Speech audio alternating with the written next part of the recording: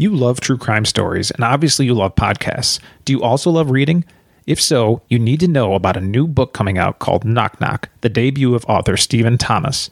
It's a fictional story about two true crime podcasters focusing on the crimes of the notorious Knock Knock killer. But as they get closer and closer to finding the identity of the killer, they start getting threats to shut down the podcast or they would suffer the same fate as his previous victims. The book is self-published and comes out Tuesday, May 9th. It's available for pre-order from Barnes & Noble, Amazon, and many other booksellers. Check the link in our show notes to get this in your hot little hands. Hello, everybody. Welcome to another episode of The Crime and Coffee Couple. My name's Allison. And my name's Mike. Hey, Mike. Hey, what's up, baby girl? You know, just living the dream.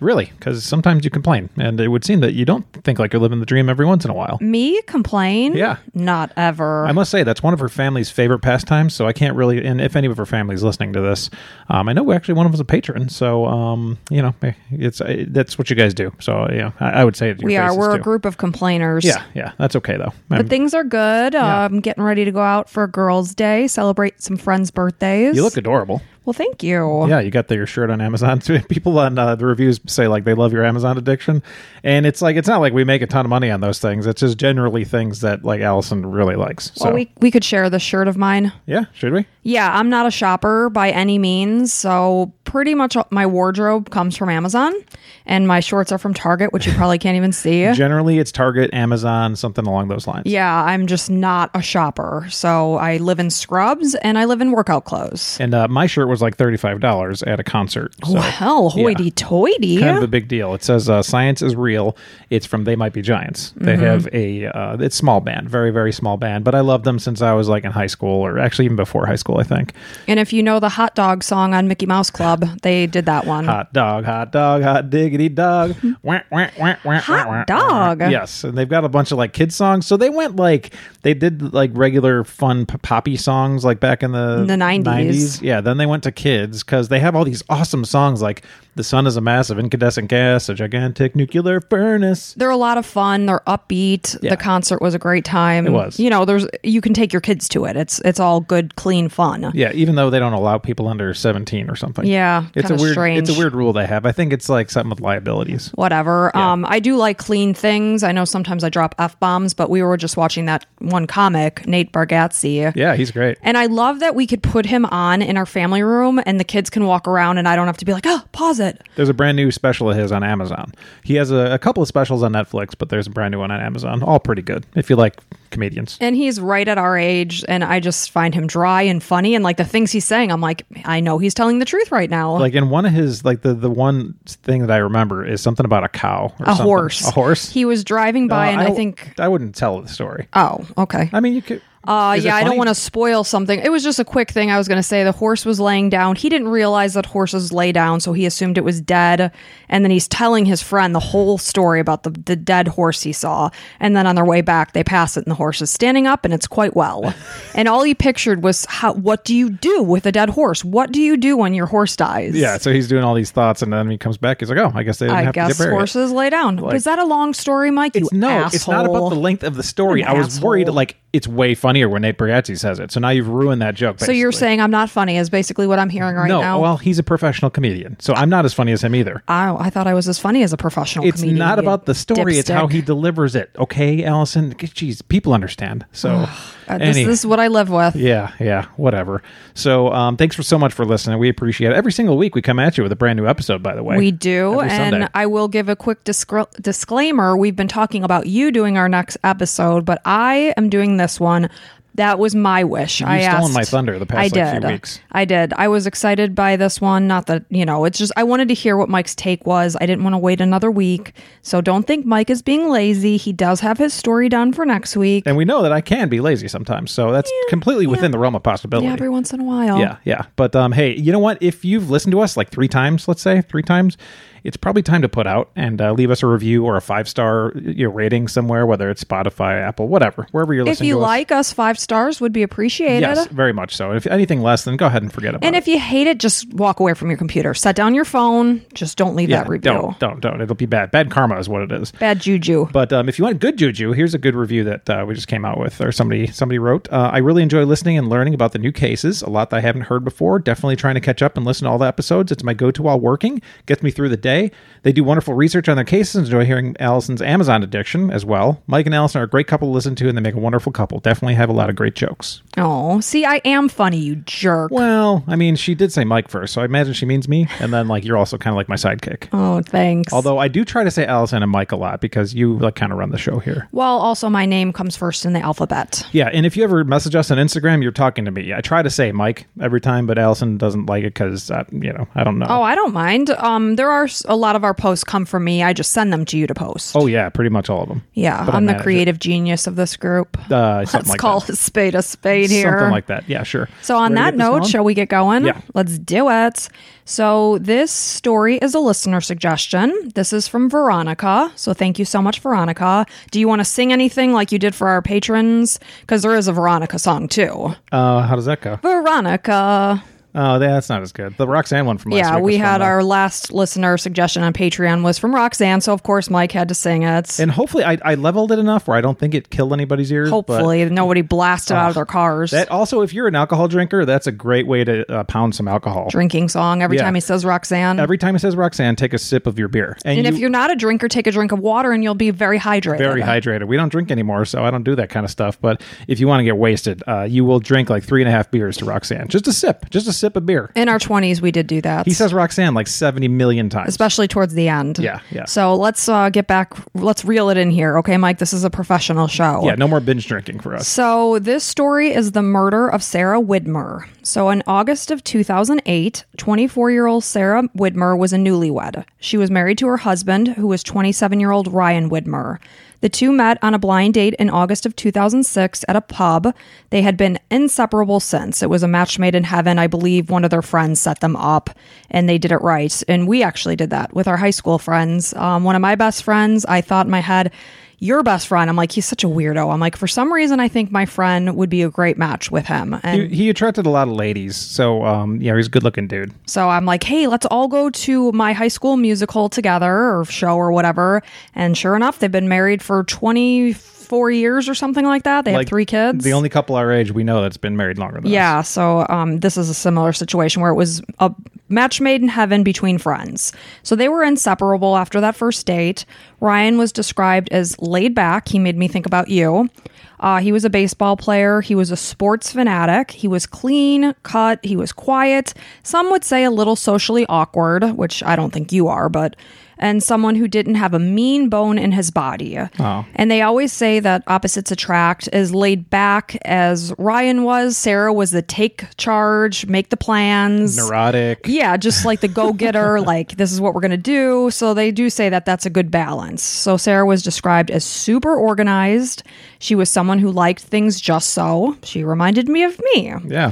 So she was also very mature. She was honest. Sarah was the one in the relationship who planned things. She took charge. Ryan was just very happy to just go with the flow. And it's one of those things, you might say pee-whipped or whatever, but it's no, honestly, I'm happy with either way. Mm-hmm. It's not if I really want to go to a restaurant or something, I'll say it. And I'm sure Ryan's probably the same, but it's no, I'm pretty happy with whatever you pick. Yeah. And you're the one that has this, I always say to you, you're the one that has the big opinion of it. So if you have a taste for something, I'll go along with it because I have a taste for everything. Right. So. And again, not to say that his opinion didn't matter. He just didn't really care. Right. So that's kind of how they worked. I get it, buddy. So after purchasing a 4-bedroom house together in a nice neighborhood in Morrow, Ohio, they got married. They were just outside of Cincinnati, just to give you an idea of where they were.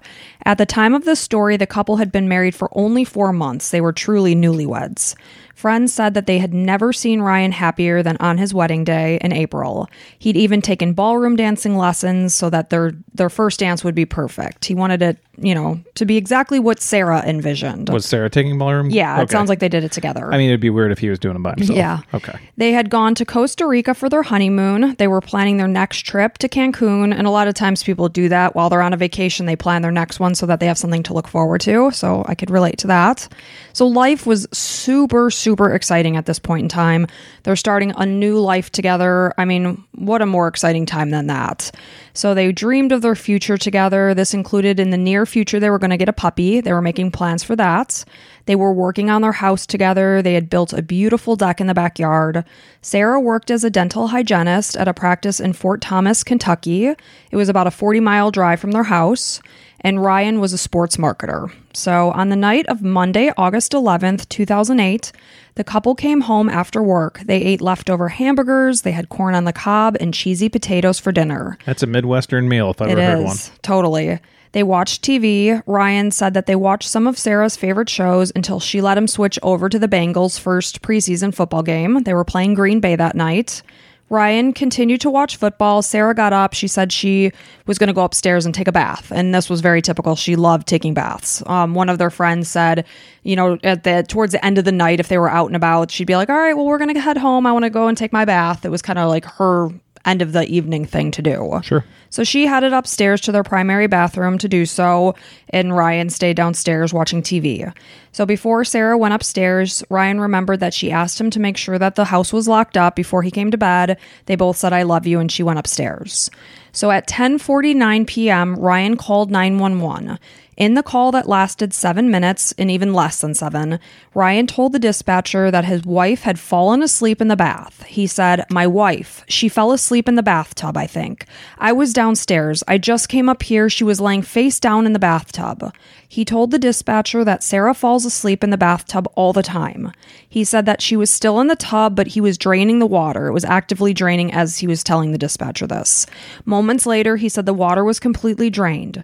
The dispatcher instructed Ryan to take Sarah out of the bathtub, put her on a flat surface, start CPR. Ryan wasn't entirely sure how to do CPR, so, the dispatcher's kind of walking him through it. Ryan put the phone down. He lifted Sarah out of the tub. It took all about 29 seconds. Ryan began CPR, and police arrived within 6 minutes of Ryan placing the call. It was very quick. They were there within mere moments, it seemed. Incredible. So when they arrived, they found Sarah laying naked on the bedroom floor. Police immediately noted that her body was warm and dry, but her hair was wet. Ryan was also in the bedroom. He was dressed only in his boxer shorts, and Deputy Steve Bishop did not observe any trauma or injury to Sarah. CPR was started when Bishop found no pulse and noticed a pinkish-white frothy discharge coming out of Sarah's nose and mouth, and I read that this is a typical sighting for somebody who has drowned. So paramedics who later arrived also noticed that this similar type of output was coming from Sarah's vaginal area. They made 2 attempts to intubate Sarah as she lay on the bedroom floor. So it's coming out of her mouth and the vaginal area? Yes. Okay. So they're trying to intubate her in the bedroom. They tried twice, and both attempts were unsuccessful. Intubate is putting a breathing tube. Yes, because you working in a hospital, you used to say that a lot, and I didn't know what you were talking about. Okay, so I think now that we've all lived through COVID, a lot of us now know that terminology because so many people were intubated. But, if you didn't, that's okay. So, yes, they were trying to breathe for her because it was clear she was not doing so. And that's very critical situation because you're actively losing oxygen to your brain. Yeah. So it's highly critical that you get oxygen flowing very quickly. So this is helping to get oxygen to her. Yeah, because otherwise it's anoxic brain injury. You're basically brain dead because your brain suffered a lack of oxygen. I didn't know if your body can still process it even though you're not doing it. No, you're no longer processing oxygen through your body. Okay. So they were, actively, frantically trying to intubate her 2 times, not successful. They also tried to shock her heart back into rhythm using a defibrillator, but they were also unsuccessful in this. At this point, Sarah was transferred to the ambulance that was sitting on her property. Intubation was attempted 2 more times, again unsuccessful. So we're looking at about 4 times at this point that they've tried to. While Sarah was being treated in the ambulance, Ryan briefly spoke with law enforcement. So the ambulance is out there on the driveway. They're not moving. They're trying to resuscitate her in the driveway. So in the meantime, Ryan is briefly speaking with law enforcement. He admitted that while he watched the football game, he had had 4 beers. 10 minutes after Sarah was placed in the ambulance, they made the decision to just start the ambulance. We're going to transport her to the hospital. So Ryan rode along with the ambulance, and I'm sure that was absolutely traumatic. I can't imagine watching your loved one be actively resuscitated and knowing that they're, there's a great chance they're going to pass. Yeah. It's horrifying. So he was described by people who were there as visibly upset.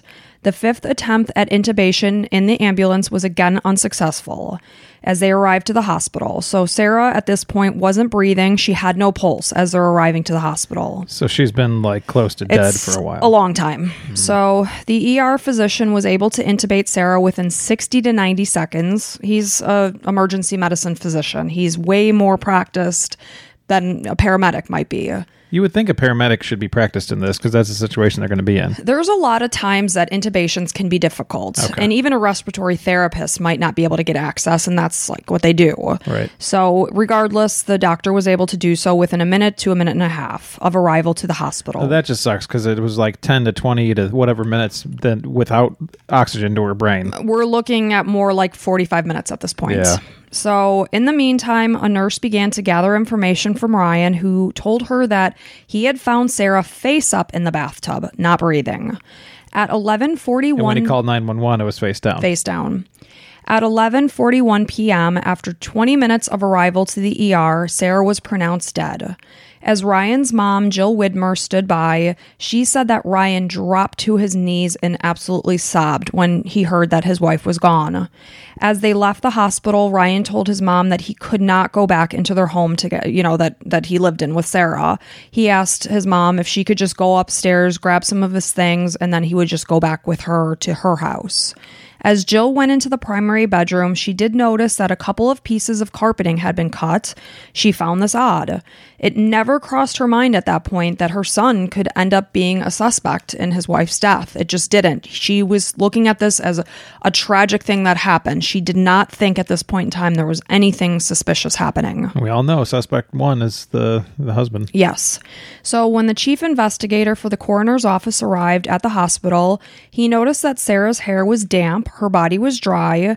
She had no evidence of pruning or wrinkling on her body and no visible injuries. So it doesn't look like she was in the bath falling asleep. It didn't look like she had just come out of the tub. So it was investigators' understanding that Sarah had been in the bath for about 20 to 30 minutes at this point, but this was just a guess. I heard part of the 911 call. Ryan was guessing that she was upstairs towards the bath for about 15 to 30 minutes, somewhere around there. And why would he check on her? He wasn't checking on her. He was coming up to kind of get ready for bed. And he drank 4 beers watching football. And it took 20 minutes to drink 4 beers and watch football? No, it's not necessarily in that 20 minutes to watch football. They had been hanging out in the living room watching TV. Okay. They had dinner. They were watching shows together that Sarah liked, and then he switched over to football. So he could have been drinking while he was grilling those hamburgers. Sure, who knows? Sure. So there wasn't any kind of course of time that they said he drank these 4 beers. Okay. So, let me see here. So there was no signs of pruning, like I said. When Sarah's hands were bagged to preserve evidence, he noted, this person that was looking at her from the coroner's office, had noted that her nails were very well manicured. She had no signs of breaking, chipping, like anything that looked like she was putting up a fight. Yeah. She had no defensive wounds on her hands, her feet, her elbows, or her knees. And these are where we would typically see defensive wounds because people are lashing out with both their hands and their feet when they're fighting back. Ryan had no marks on his body. It was very easy to see if he had marks on his body because as the police and paramedics arrived to the house, he was literally standing there in boxer briefs. So it was very easy to see. There were no scratches or anything like that to his body. So the whole point about the 20 to 30 minutes of Sarah being in the tub is we don't know that. Ryan was downstairs watching TV. You don't look at your watch when a person gets up to do something. It's like, let's see. Guess. So it was a guess, like you just said. And also, we don't know what she did when she got upstairs. She may have been laying her clothes out for the next day. She may have been primping and priming in the mirror, like plucking eyebrows. Who the hell knows? Whatever people do when they're getting ready for bed and drawing a bath, because we know you fill up the tub. It was not a classic small bathtub. It was a larger, like garden style tub, which those take a long time to fill. I know that's the kind of tub that we have. I would guess our tub takes at least 20 minutes to fill. So we don't know how long she was in the water. That's the whole point of this. So when police spoke with Ryan at the hospital, he told them that he and Sarah had been at their home that night, just the two of them. He explained that at about 10 p.m. while he watched football on the downstairs TV, Sarah went upstairs to take her bath. Ryan said that he had been afraid that Sarah would fall asleep in the tub. When he was asked if she had ever fallen asleep in the tub before, he said no, but she did fall asleep very easily. Ryan then consented to have his house searched. Investigators started to notice inconsistencies in his story. Initially, like we had talked about, he told the 911 dispatcher that he found Sarah lying face down, whereas he later told the nurse at the hospital that she was face up. So two different stories there. He told the 911 dispatcher that Sarah often falls asleep in the tub, but when later asked, he said no, she hadn't fallen asleep in the tub before. Well, that's two very odd things. So police searched the Widmer home. They noticed that the mat in front of the bathtub, as well as a towel and a magazine that were right down there, as well as discarded clothing on the floor, appeared completely dry.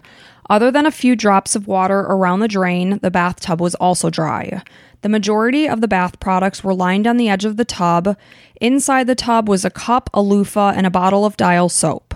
It struck investigators as odd that the bottles had managed to stay lined up on the edge after Sarah had reportedly been pulled out of the tub in what would obviously be a frantic matter, because... So he's looking as a really nice suspect for the police right now. Very much so. Like there's the two stories aren't matching. There's not a struggle, or, not sign of you pulling her out of there. Because even though you're much smaller than I am, I know I'd knock over a bunch of things if I had to pull you out of a tub. Yeah. And plus you're like frantic. You're like, there would be a huge mess. And like, why is she in the bedroom? I'd want to put her right. He was told to move her to a flat surface. It was probably steps maybe into smaller. the bathroom, I would imagine. Yeah. But I mean, my first thought would be I'd have you in the bathroom on the ground, I don't know if he thought the tile would be cold and uncomfortable, so he wanted to move her to a carpeted area. Sure. I don't know what the thought process was there, because you would assume in a moment of, sheer panic, you're not processing things as you would be if you had time to stop and think about them. So, and there were things, like I said, in the tub, so it's not like everything was just lined neatly. So then police also found a used Lysol wipe that could have been used to wipe down the area. They don't know when it was from. Police clarified that Ryan was watching the Cincinnati Bengals game on the downstairs TV, but when investigators checked, the TV was set to a different channel, while the TV in the primary bedroom was set to the Bengals game. Ryan explained that he had switched the channel downstairs to check the Olympic Games, so that's how he said it was on a different channel. So police found blood stains in the bedroom floor area where Sarah had been laying, specifically in the area where her head and vaginal areas had been. We do know they said they saw a frothy pink substance coming out of both of these areas. The carpet was otherwise dry. The Warren County coroner, Dr. Russell Updegrove, completed Sarah's autopsy and confirmed that her death had been caused from drowning. He noted both internal and external injuries to her body, faint bruising on the right side of her forehead, a petechial hemorrhage on the inner surface of her eyelid, bruising on the left side of her neck, a contusion on the back of her neck, an abrasion on her left armpit, bruising and lacerations on her upper lip. Sarah also had deep muscle hemorrhaging on the anterior of her neck and contusions to her scalp. There were no abnormalities found during the exam of any of her internal organs. The manner of death was listed as homicide based on what the findings this doctor found. So Dr. Updegrove determined that the injuries found on the autopsy were not consistent with what would be expected with injuries commonly resulting from CPR, because many times with CPR, people have their ribs broken and things like that. Sternum breaks and all that. Extensive bruising. It's a very violent thing when you see somebody being resuscitated. And some of the things on her, like bruising on the armpits, that could be when he's pulling her out of the tub. Yes. And when I heard the upper, the upper lip, the first thing I thought of when they're trying to orally intubate a person, you could knock teeth out. We had one patient, they couldn't find his dentures, and then they did an x-ray and they were lodged in his esophagus. Jesus. So you really should be checking for dentures before you try to intubate somebody so they don't go down your throat. Yeah. But yeah, that didn't happen. So again, the manner of death is listed as homicide. It was determined that the injuries occurred before Sarah's death. A toxicology report found no drugs or alcohol in Sarah's system. On August 13th, 2008, 2 days after Sarah's death, Ryan was arrested and charged with aggravated murder. Prosecution focused on the 911 call, the scene, and Sarah's injuries. They believed that Ryan had forcibly held his wife underwater, drowning her in the bathtub. When police dusted the bathtub for prints, they found streak marks located near the middle of the tub that were believed to be from human hands. Obviously, there are people that live in this house. They're touching the bathtub. Yeah, human hands in the house. That's pretty normal. So using superglue fuming process and reflected UV imaging, finger marks and smear marks were also observed on the bathtub. The bathtub was actually removed from the home. Further examination was done. None of the prints really had any identifying characteristics. They were not really deemed of any comparison value. And I will tell you that in the grand scheme of things, that really didn't show much with the bathtub examination. Well, and we go back to the police found her dry. Her body was dry and her hair was damp. Yeah. So, I mean, you'd have a couple droplets on you or something, you would think. And not to mention none of the, The pruning was determined at the time of her death, and that could have been more than an hour later. So her body could have recuperated. Potentially. Okay. And again, we don't know how long she was actually in the tub. Right. You know, I could be in the tub for 10 minutes and not have any pruning. Sure. I don't know at what point. I've never done that experiment, but I'm not sure. So then the tub, like I said, it was removed from the house, and a few months later, a senior criminalist from the Cincinnati area was contacted to examine it. He found markings that indicated it had been wiped down. He couldn't determine when. We clean our bathtubs, we wipe them down, so that's... Especially people like you who are extra clean people. Right, and we know that Sarah was that way too. Yeah. So he found a forearm impression on the bathtub. He determined that from the presence of the hair follicles that the impression was made by an adult male. However, Ryan lived in that house. He was at the side of the bathtub, draining it, pulling his wife from the tub. Yeah. That's an obvious thing you would potentially find there. So really what I'm saying is there was nothing of value in examining the tub. Yeah, no smoking gun type material. No. So Ryan went to trial on the aggravated murder charge in March of 2009. Prosecution focused on the fact that the items found in the bathroom were not wet. They're saying, like, had a 140-pound adult been pulled from the tub in a frantic manner, it would be expected that the floor and other items present would be wet. They also discussed that Sarah's body was dry when police and paramedics arrived 6 minutes later after Ryan said he had pulled her from the tub. So the coroner agreed that she drowned. Yes. Right? And at the same time, like, I don't think you have enough to get this guy in anything big, personally, because there's no, struggle. There's no, like, choking. There's no, like, nothing, his hands on her arms or anything like that. I don't think they've got enough, personally, but let's see. So, and again, there were no obvious injuries to Sarah. This was all on very detailed and close inspection. She was naked on the floor when the police and the paramedics arrived. They could not see any kind of visible injury. Sure. Ryan, no visible injury. So just keep that in the back of your mind while we're talking. So the prosecution told the jury that a violent confrontation took place in the Widmer home that night for reasons that were unknown. An expert was called to testify and explain that it is virtually impossible to fall asleep and drown in the bathtub unless drugs or alcohol are involved. And the other thing I was thinking was toxicology reports are only testing for certain drugs. They're not testing for absolutely every drug ever made to man. They're testing probably for sleeping, maybe for sleeping pills, maybe opiates. Definitely opiates.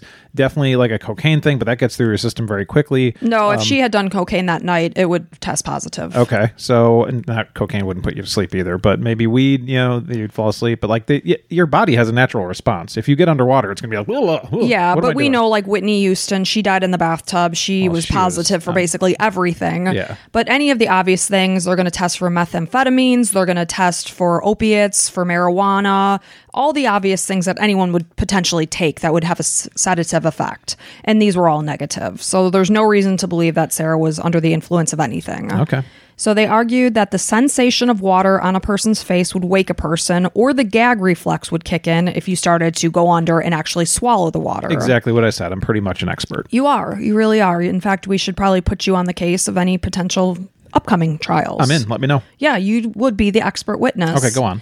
So the other thing is, if there was a drop in oxygen because you were actively choking, that in itself would, cause a person to wake up and start sputtering water. And it's not a probable thing to think that she just fell asleep in the tub. Right. So in 2006, a study showed that on average, 1 American drowns in the bathtub, hot tub, or spa every single day. It didn't specify what the circumstances was involving those. That's kind of a lot. I mean, more than I would think. It is. That's the whole point, is that this is not something that's impossible. And just because, you can't say this guy's guilty because, in this situation, usually the husband is guilty, but it's like, well, that's not enough. You got to say that this guy is put here and he did this. Right. Like without a shadow of a doubt. And I'm going to give you a whole lot more information. So the prosecution called Coroner Updegrove onto the stand to discuss the findings of the initial autopsy that was done and what the picture he believes in the findings that painted. So he argued that the findings of a dry body with wet hair would indicate that her head had been pushed over the edge of the bathtub, toilet, or sink, whatever area he could have potentially drowned her in. It could have been pushed either forward or backwards, under running water, or in a full receptacle. The prosecution said that Ryan held Sarah's head underwater until she drowned, and based on that fact, he should be found guilty of her murder.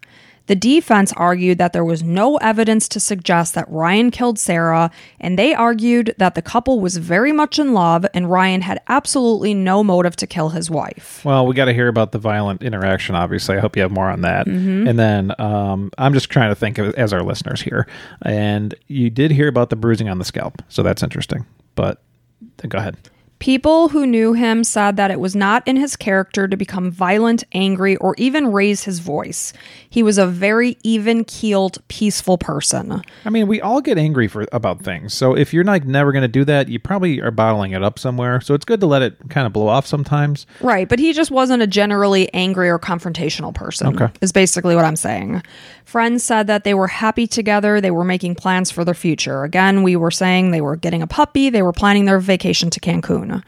The defense said that they had their own autopsy conducted 2 days after the initial autopsy on August 15th, 2008. It was completed by Dr. Werner Spitz, and Dr. Spitz agreed that, yes, the cause of death was drowning, so that was not disputed there.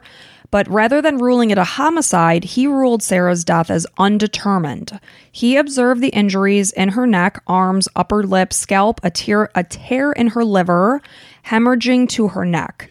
He could not determine if those injuries had been sustained during CPR, and for that reason, he would not say that it was a homicide. And that's really the right way to go about things. It seems like this coroner is kind of jumping to conclusions, which I get. We need to be able to have some guesses and things, but it's irresponsible to just say something because that's what you think. Right. It's like an opinion. It's an opinion. As a coroner, as a person of science, you need to deliver facts. Okay. Right. And that's where it kind of ends. And maybe some insight on other things this could have happened, but you can't say it's my opinion that this happened. It's like, I don't know. Yeah, and it's not even a controlled experiment if you were to do it all over again and repeat it, because we don't know how hard that person was pushing on her chest to do CPR. Sure. If I was doing CPR on somebody versus you, I would imagine you'd be giving a hell of a lot more force than I would. Yeah, I don't think you'd bruise a whole lot of me. You're twice my size. Right. So, we don't know the circumstances there.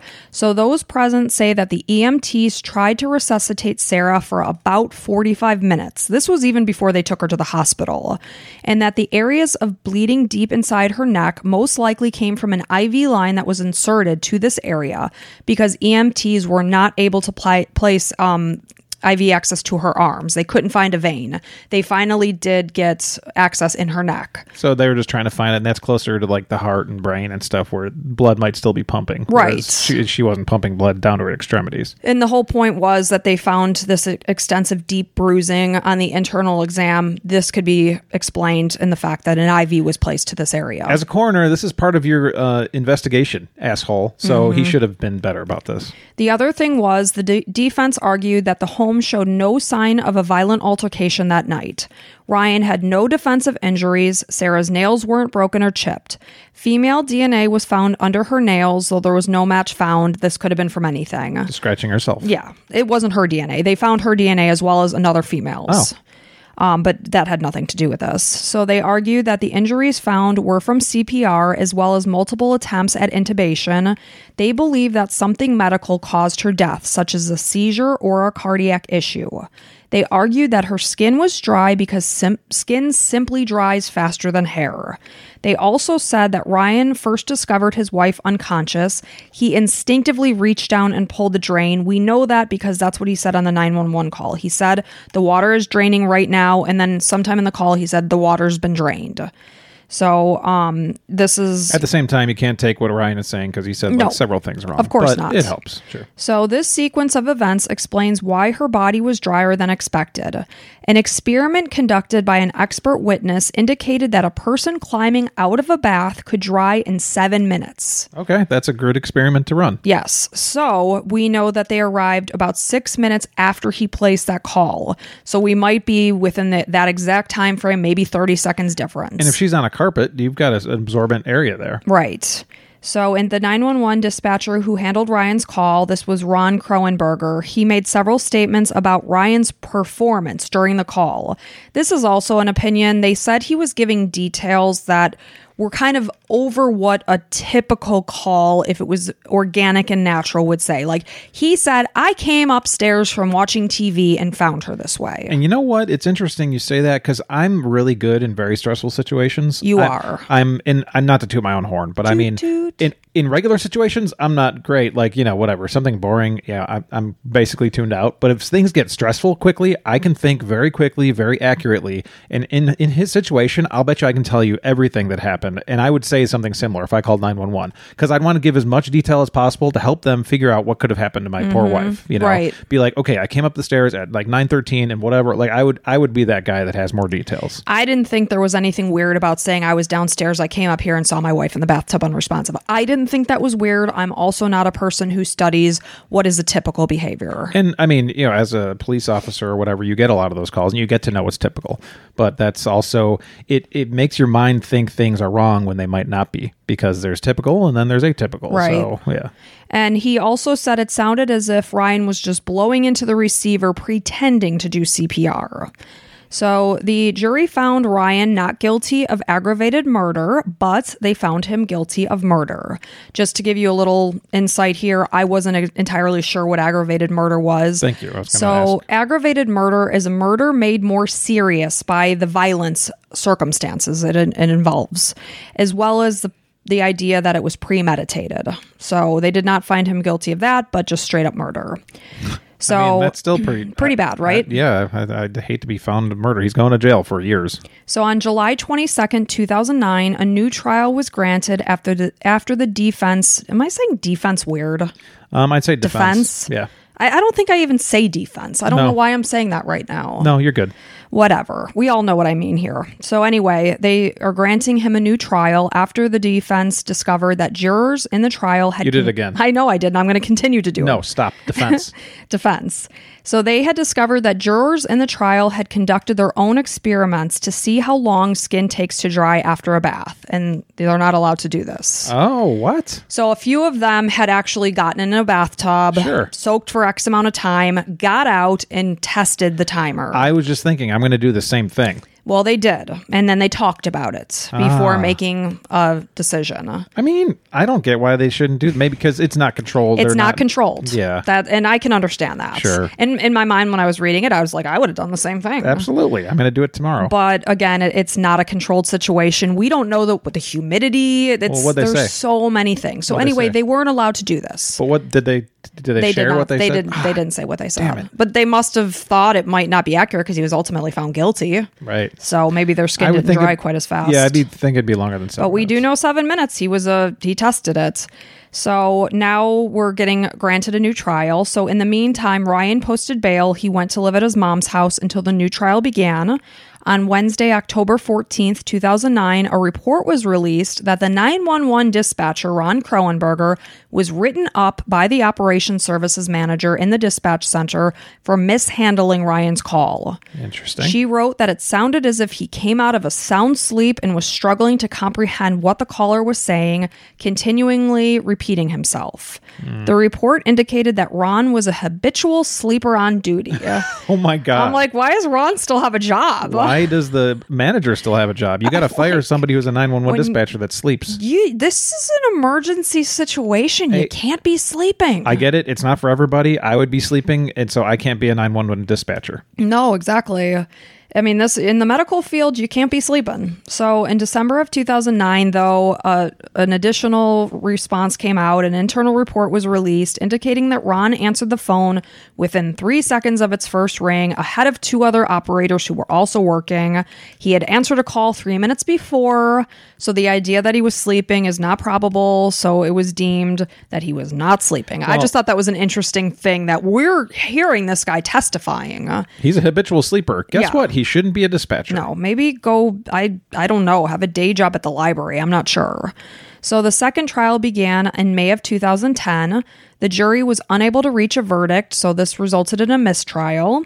Ryan's third trial began in January of 2011, and additional evidence was submitted at this time. In the defense's goal to establish that Sarah may have suffered from an unknown heart or neurological defect that caused her to lose consciousness and drown in the bathtub. Several medical experts testified to suggest that it was possible, but on the other side, the state called medical experts to dispute these claims. So it's a back and forth. Yeah, I mean, it's kind of like cherry picking. It's like, she had this gene that's possible to have this symptom or whatever. It's like the same as the coroner or whatever. Like, you're just giving an opinion that could possibly happen. Sure. Unless you have direct evidence that she suffered from something, then this is like inadmissible, basically. So Sarah's coworkers testified that she would sleep in her car before starting her shift at the dental practice, as well as during her lunch break. They also testified that she had allergies. She suffered from headaches and stomach pains. They said that at one point her headache was so bad that her vision became blurred. She had to go into a dark room until her symptoms passed. Okay, well, that's some evidence. And Dr. Benjamin Mesmer, which is a dentist within the practice where she worked, testified that the day that Sarah died, she had complained about both a headache and a stomach ache. Okay, we got some stuff. That's better. A friend had spoken with Sarah later in the evening, and Sarah had mentioned that she had a headache and that the back of her neck was hurting. Her friend said she just generally sounded tired when they talked. Sarah's friends testified that she would sometimes fall asleep in very unexpected places. A couple examples would be while tailgating at a Cincinnati Bengals game, or while in the middle of a conversation at a bar with a table full of women who were actively talking. That's a huge red flag, man. That's something's going on with your body. That's narcolepsy or whatever it might be. So on some of these mentioned occasions, though, alcohol had been involved, and that we know is a suppressant, a depressant. It makes you tired. I mean, you got to be absolutely hammered to be falling asleep at a bar. Right. So Sarah's ability to fall asleep so easily became a known joke amongst those that knew her. I mean, she had nicknames for it. Like our friend. Yeah. In Indiana. Indiana, yeah. So one friend had even speculated that, like you just said, that she suffered from narcolepsy. Narcolepsy is a sleep disorder that makes people very drowsy during the day. Those who suffer from narcolepsy find it difficult to stay awake for long periods of time, and they may suddenly fall asleep, causing disturbances in their daily routines. Some who suffer from narcolepsy also can experience something called cataplexy. This causes a sudden loss of muscle tone, oftentimes triggered by usually a strong positive emotion. Laughter can sometimes trigger this. A lack of muscle tone? Yeah. Or muscle use? It's like you basically lose control of your muscles. Okay. So when this happens, it cannot be controlled and it can last up to a few minutes. Like people could just literally fall to the ground. Basically paralysis. Yes. Okay. And not be able to hold their weight. So Sarah's mother, Ruth Ann Stewart, testified on behalf of the prosecution. She claimed that she and her daughter were very close and they spent nearly every single Friday together since Sarah's dad had died in March of 2007. She said that she had never witnessed anything unusual about her daughter's sleep patterns. However, many people are saying it was laughable. Like Ryan's mom had mentioned Christmas. She's like, there was a room full of 20 people. Kids were yelling, running through the room. She looks over, Sarah sleeping in the chair. Well, this is something that should have been brought up like way before, right? I mean, am I crazy? But like the guy said, even if you were sleeping, the water hitting your face would wake you up. That's a regular, like a person that's more common that doesn't have these extra features where they fall asleep in the middle of like loud rooms. It sounds like even with narcolepsy, though, water would wake you up. Right. That's my understanding here. I'm certainly not a doctor. I don't know that to be fact. I'm pretty close. I talk to a lot of doctors in my day job. I work at a hospital. I do a lot of true crime. So, and I'm not a doctor. Okay. So she did confirm that, yes, Sarah suffered from headaches. She believed that these were sinus related. She said she spoke with Sarah on the day that she died while Sarah was driving home from work. Sarah did not mention a headache or any other illness. Ruth testified that Sarah had no history of seizures or heart disease, no family history of those as well. Sarah had been diagnosed with a heart murmur in November of 1984. She would have just been born at this time. So she also had a cleft palate. This was surgically repaired as a baby.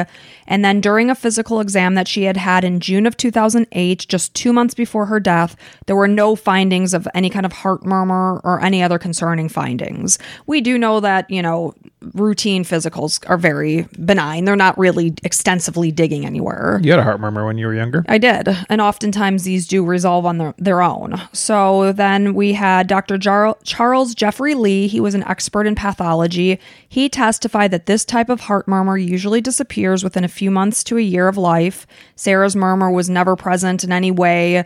He said even if it was, it wouldn't have contributed to her death.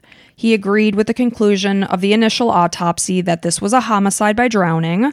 Another expert in emergency medicine agreed that the injuries that Sarah had sustained were not consistent with CPR or intubation attempts. Before the third trial began, a resident of Iowa named Jennifer Crew contacted the Warren County Prosecutor's Office with information about Sarah's death. She testified that she had watched a Dateline episode featuring Sarah's death and Ryan's subsequent arrest. Ooh. Afterwards, she went to a website that supported Ryan's innocence. She obtained information that allowed her to begin communicating with Ryan via emails, phone calls, and text messages. According to Jennifer, Ryan called her at 11:06 p.m. on October 26, 2009. He was upset. He was crying. He said, I did it. I killed Sarah. I did it. She testified that he told her that he'd fought with Sarah in the living room of their home on the night that she died. Their arguments stemming from Ryan's infidelity, his drinking, his smoking, and his pornography habits. Whew. He told her that the argument continued upstairs in the bathroom and things became physical when Sarah told Ryan that their marriage was over. Ryan told Sarah, nobody leaves me. Nobody ever leaves me, and I mean nobody. Jennifer told the court that according to Ryan, he punched Sarah in the chest, which caused her to fall back and strike her head. He said that he knelt beside Sarah. He blacked out at this point, and when he came to, Sarah was on the floor. She wasn't breathing, and her hair was wet. Ryan then said that he freaked out. He began wiping up water that was on the bathroom floor with towels while forming a plan to cover her murder. However, there were no wet towels located in that home. They looked everywhere, including the dryer. There was no shred of evidence to support that he had wiped up a messy room full of water. So this is some rando from Iowa right now. And there's no there's no emails that she has to support this? Not at all. And she is saying this is a phone conversation. This person basically can't be trusted. And maybe it happened. I'm not saying that, but you can't use this as evidence because it's he said, she said, basically. Yeah, I agree. Which is why so many unfortunate rape situations turn into the same thing where it's like, you don't know. You got to try to believe, but at the same time, it's, legally, it's equal. Right. What's to say she's any more reliable than he is? So she said that he called 911, and when he was instructed to perform CPR, he only breathed into the phone, pretending to do so, knowing that Sarah was already clearly dead. He could not resuscitate her. Well, this Iowa chick knows that was a point of contention also. Potentially. I didn't see this full Dateline. I read the article associated with it. They did not mention that, I do know that the 911 dispatcher felt like he just blew into the phone. So maybe that was presented. I don't know. And if she's one of these people that really, attaches themselves, then, she might know a lot more too. And he said, or she told them that he also told her that when he was talking to the nurse at the hospital, he knew that he screwed up and caught his error after telling the nurse that he found his wife face up in the bathtub versus face down, as he told the dispatcher. So this dude hasn't told anybody this, but some rando from Iowa who he's going to tell all this to in basically a couple conversations. According to Jennifer, yes. Okay. Jennifer said that she promised Ryan that she would not tell anyone about their phone call, and in response, Ryan said, "I hope not, because I wouldn't want you to be where Sarah's at." Despite her fear, she continued to talk with Ryan until late November of 2009. And you know what? This would be a great time to record a conversation or get a text that says something along those lines that hints to it. Like, if you can't just come to the court and say, I talked to this guy and this happened, you need evidence. So she's saying this conversation happened, what did I say, October 26th? She continued to talk to him for another month on the phone. And this is a great time to record something. And maybe he only said it that one time. Right. But you can say, hey, remember what we talked about? Yeah. You can hint towards it. Agreed. Remember that thing I said I wouldn't tell anybody about? And if he says yes, then it's like, okay, well, now we can maybe believe this. You don't have to say, remember when you killed your wife? And he'd be like, no, what are you talking about? Because then, Because he wouldn't have said it. Right. So when Jennifer discovered that the second trial resulted in a mistrial, she contacted officials to report what she knew. The defense tried to discredit Jennifer's testimony and presented evidence about her former prescription drug abuse and addiction, as well as her convictions of misdemeanor theft. Another woman who befriended Ryan after seeing the same Dateline episode testified that she spoke with Ryan that very night until 11 p.m. So he would have ended the call with her and immediately called this other woman, Jennifer. And this woman said, he said nothing like this to me. So is it possible that he didn't say anything to her and then call Jennifer? Yes, of course. But regardless, the phone calls were back to back. He did not have anything of what he said to Jennifer to say to this woman. And she's not saying, it didn't happen, but he would have at least mentioned something probably if he was in the same mood. If that was his mindset of confession. So there was no evidence of infidelity within their marriage to support what she's saying, that they fought about his infidelity. There was absolutely no findings that he had another woman. Well, you saying it reminds me of, he reminds me of you of me. It kind of makes me associate with him a little bit. I'm not a cheater guy. It's just like, I travel for business a lot, and it's like never happened as far as you know. But it's just like, it's just not in my mind at all. It's not something I'm going after. It's just not something I'm interested in. It's just like, he seems similar. Like he just wants to have a good, time or whatever. They've been married for 4 months at this point. It's like, do people early in their marriages have affairs? Of course. I've heard stories of people sleeping with somebody the day of the marriage. But odds are they're going to find text messages on this dude's phone. They're going to find emails, and that just never come up. No, there's no evidence whatsoever. And we just covered the, why am I drawing Angela Craig case, and his wife or her husband, Jim. It was very clear to see he was having an affair. There was emails and texts and things. I promise, if I'm cheating with you, it's going to be text messages and Instagram messages and all this other stuff. You're going to see Snapchats. Like, it's going to be out there. Right. So they also had no proof that they were going through any kind of financial issues, that they have had any kind of history of arguments. So all these things she's saying. Nothing is lining up with this. And again, Ryan was someone who friends said they had never seen even remotely angry, never even enough to step on a bug. Ryan wouldn't profit from his wife's death. There was no insurance policies. So basically what I'm saying is nothing this woman is saying has any proof to back this up. And like, she needs to go to jail or something, because you're like trying to ruin this guy's life. If it comes out that like all this is a lie, she should go to jail for years. I would agree. She testified. Yeah, that's under oath. Yes, exactly.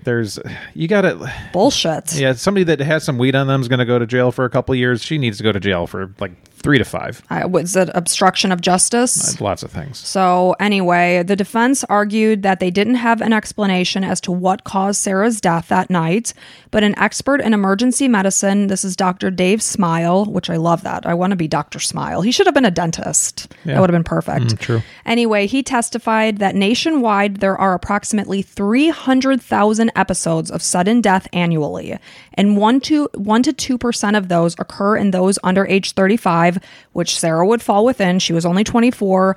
This equates, I did the math, to about 6,000 of these 300,000 sudden deaths would be for somebody that Sarah falls within this age. And we said, the people dying in bathtubs, there was like 300 a year, and then you got 3,000 sudden deaths. So okay, so here's another big thing. 33% of those that died suddenly have completely normal autopsies with no evidence of cardiovascular, neurological, respiratory, or central nervous system injury. Yeah, but again, that's not saying that that's probably what happened. So you can't say that she just died out of nothing just because some people do. But the point is, it could have. Sure. She could have. Yeah. He also agreed with the earlier point that with the extent of resuscitation that was performed on Sarah, he was actually surprised that she didn't have even more injuries to her body. The jury was asked to look at all the facts surrounding the case and know that Ryan had absolutely no reason to hurt Sarah. An expert in biomedical engineering, human factors engineering, and injury biomechanics testified for the defense and felt that the injuries that Sarah sustained weren't consistent with forcible drowning. Had Ryan tried to drown her in a face-to-face approach, injuries to the small bones in the back of her neck would be expected because he'd be pushing her over a sink or over a bathtub. That was not found.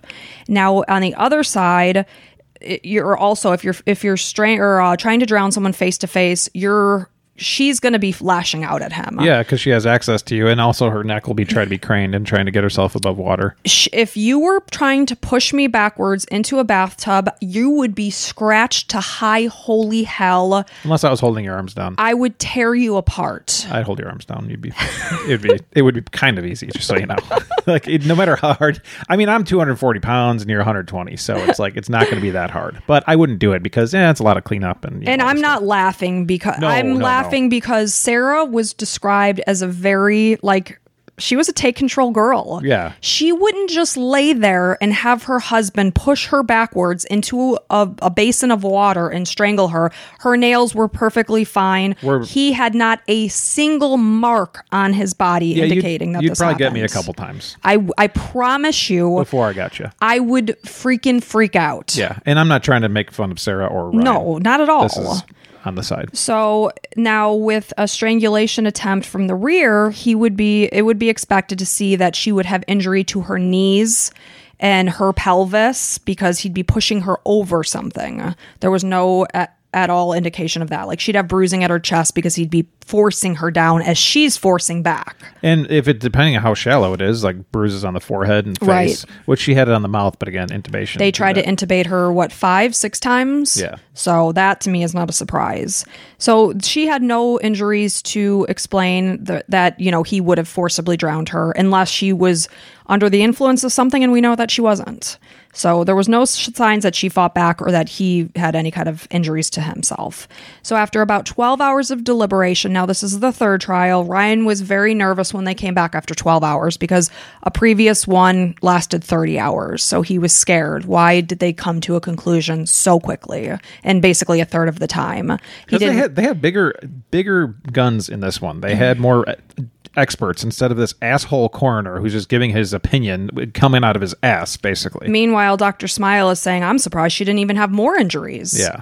Those are two doctors. Right. And I was thinking, how much 45 minutes they try to get her going? 45 minutes at the home and in the ambulance. And these are EMTs and they know how to do CPR. CPR will injure somebody. That will do it. 20 minutes at the hospital. So we're looking at about an hour that they had multiple people attempting to resuscitate this girl. And it's almost lucky for Ryan because she would likely have a lot of sternum bruising and cracked ribs, but I don't know how she got out without that. She was a young girl, probably very strong bones. Flexible. Obviously, when people are elderly and frail, they have lots of rib fractures.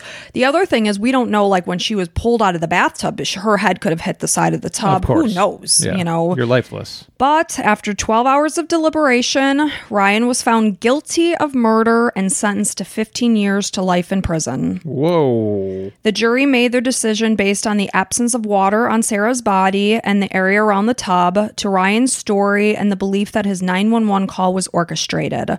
One jury from the third trial felt that Ryan's behavior in court was one of the biggest reasons he felt he was guilty. When the autopsy photos were displayed, he said that Ryan showed absolutely no reaction.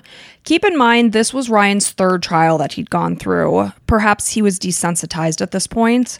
I don't know. I would have no reaction because sometimes we get in a fight and you'll just see me with a blank face and you hate that. Oh, yeah, because I'm a very expressive person. Yeah. And it's not because I don't care. It's because I already know the outcome. I could see myself in his shoes being like, man, I've been through this 2 other times and these guys are going to find me guilty. I don't know. I'm not thinking my poor wife, because I've been thinking that for the last 3 years. Right. Not to say I don't think, we'll talk about it afterwards, but So Ryan hadn't taken the stand to testify, though he did address the court after the verdict was read. He said, "I love my wife. I did not hurt her. I was not given a chance.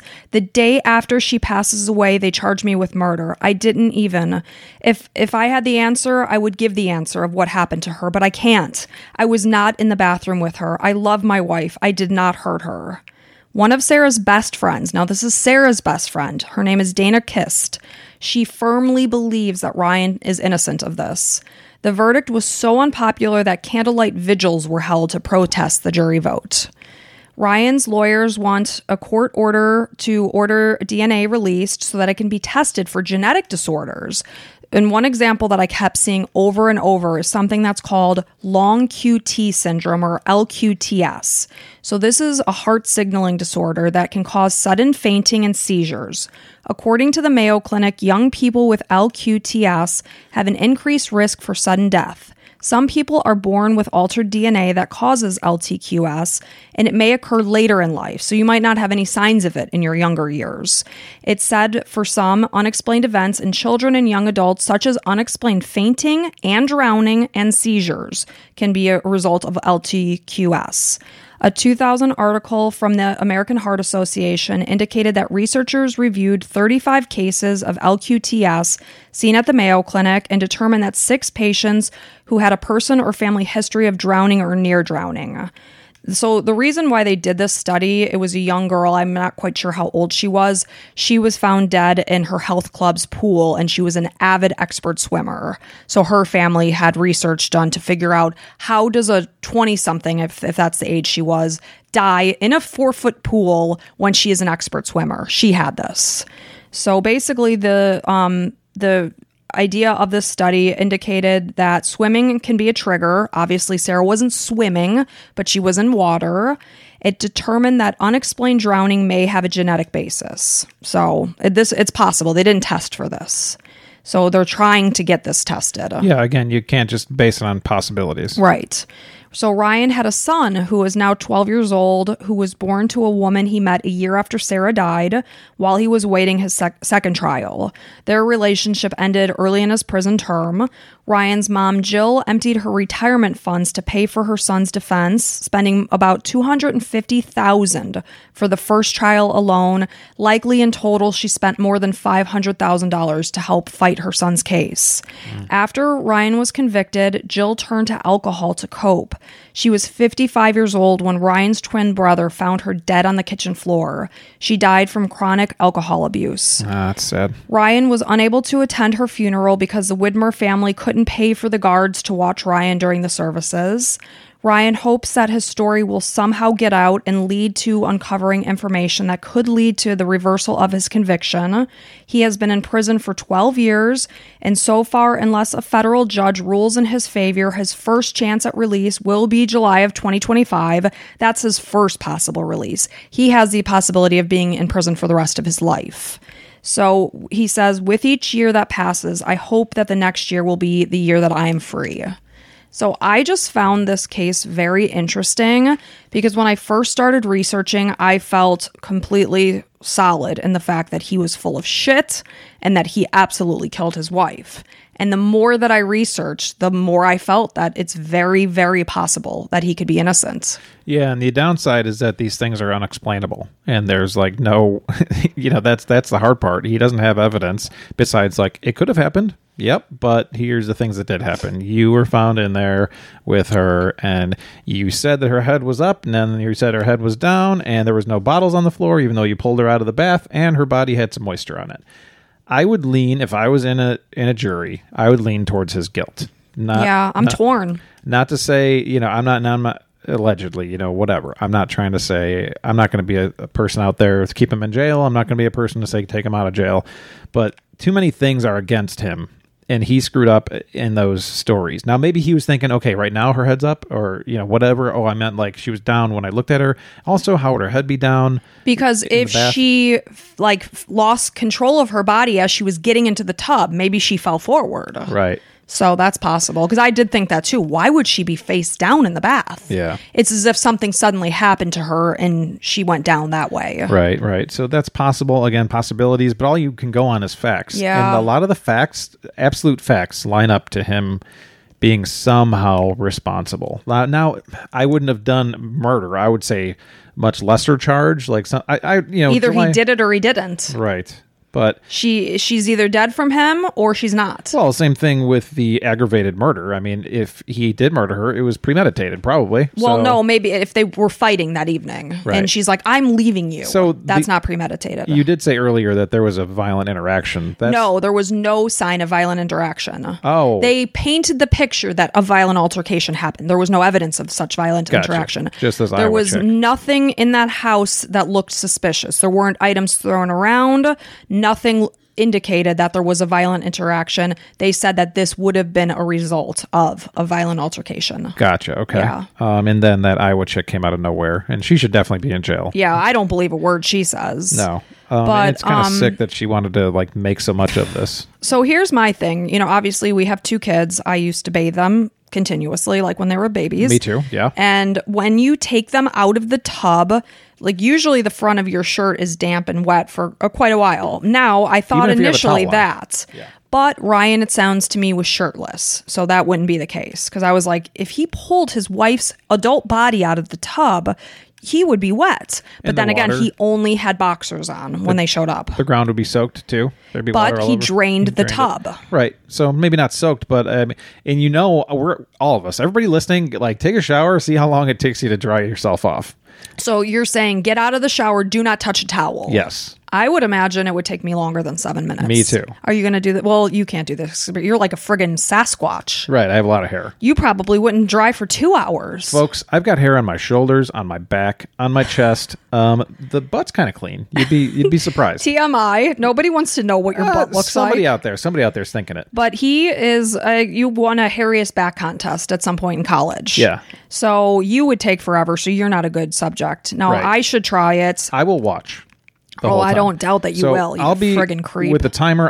Hey, you know what? We'll put it on Instagram, okay? Okay. Yeah. Good idea. That'll get a lot of views. Yeah, that's a good way to get some people either running away or running towards us. I don't know. There's a lot of sickos out there. They want to see that. They want to see the whole thing. But the point is that one expert witness testified that it takes about 7 minutes. And then the whole jury tested it on themselves, and they're like, no, definitely longer than 7 minutes. I mean, you think about it. I don't know if you've ever done this. Maybe I'm weird, but I get out of the shower, whatever. I dry myself off with my towel, and then I'll go lay on my bed or whatever. Maybe no, I've never done that. Maybe I'll put some, I don't know. Why are you laying on the bed? This isn't a normal thing. What the hell is going on? But let's say this has happened 5 times in my life. Okay, I'll get into a TV show and I'm like, and then I'll just lay on the bed for watching it for a second, and then I feel like a drip of something on my body going on the bed, and I'm like, I'm still wet. That was 20 minutes ago that I got out of the bed. But you're a big guy and you have a lot of hair. Now, the one thing I do say about that, though, is that he drained the tub. We don't know how long she was just laying in a drained tub. Yeah. So, and the bottles, that really got me. No bottles knocked over is insane. There were some. 1 bottle of Dial soap was in the tub, as well as a cup and a loofah. Yeah. It was a bigger tub. That was my thing. Our kids have a small tub. That you would have knocked all the bottles off. And the other things, I would be a good actor. I'd be able to act like I was really sad. So that's, I don't put a lot of stock into that. But at the same time, I'm not a narcissist like a lot of these assholes that kill their wives and stuff. It's harder for them because they don't ever think of anybody else but themselves. Nobody said that that Ryan demonstrated any kind of narcissistic behavior. Right. Nobody said he was an angry person. They were not having any arguments. I'm sure they combed through their text messages together, and they were probably very normal, as if they looked at our text messages. Hey, what's for dinner? When you coming home? How's your day going? Eggplant no emoji. Eggplant indication that they were having any kind of turmoil in the relationship that would result from a laid-back guy who no friend in their entire friend group saw be angry suddenly killed his wife to have no financial benefit. You have to keep in mind, you're also reading a lot of things that are, you have to, anything you're reading has some kind of an angle, whether, sure, I get that. Which way are they trying to swing it? Right. And the obviously the Facebook page supporting Ryan is trying to say he's innocent. So the things you're reading are people jumping to conclusions, knowing in their mind that they think he's innocent. Yes. I'm not going to go. So I don't know. This is an interesting one. Hopefully, I get that. I would love to hear from you guys about what you feel. I would say I'm somewhere in the middle, maybe leaning more towards his innocence because of the fact that they weren't having any problems. They just got married 4 months before. They were planning on getting a puppy. How do you go from that to murdering your wife? We're not talking about like a case like Angela Craig and her husband Jim.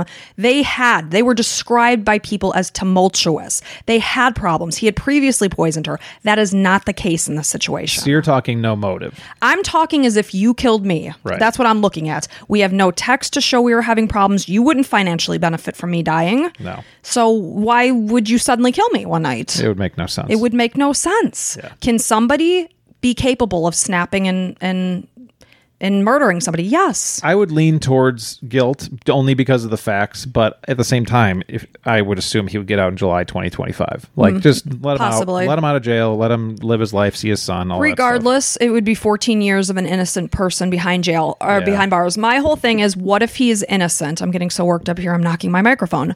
So what if he's innocent? What if he walked upstairs and his wife was literally unresponsive and pulseless in the bathtub? And this poor guy, I'm just saying if. I'm not saying. Basically, you got to like videotape yourself because you could get stuck in this situation. Man, so it's like, holy shit, my wife's dead. I got to videotape. Look, I didn't do anything. She's here. Yeah, but what's to say that would be the case? You could have started videotaping after the fact. The water would still be in there. So the whole thing is if he is innocent, that would suck really bad. Yeah. To be in jail for absolutely. 15 years. And then you get out, and then what? Then what does the rest of your life look like when you're a convicted murderer for having murdered your wife? If you didn't touch her, if you walked upstairs and she's in the tub, how awful would that be? First thing I'm doing is writing a book so I can make money on it. Man. Yeah. So, all right. Well, if he's innocent, that just friggin' sucks. Hey, thanks for the research. We'll see what happens. Give us your opinions, please. And I wanted to say, if you like what we're doing, there's 23 bonus episodes you can have access to right now if you go become a patron. So depending on the level that you choose. And I want to say welcome to the Crime and Coffee Couple Club to Casey and Rose, our new patrons. For, very pretty this week. names. Yeah, very, Lots of very pretty names. I mean, every single person, it's amazing is how like beautiful inside and out, all of our patrons. So we're going to give you a lot of those sort of things on our patron podcast. So yes. Come on over, join us. And thank you all for being here. And until next time.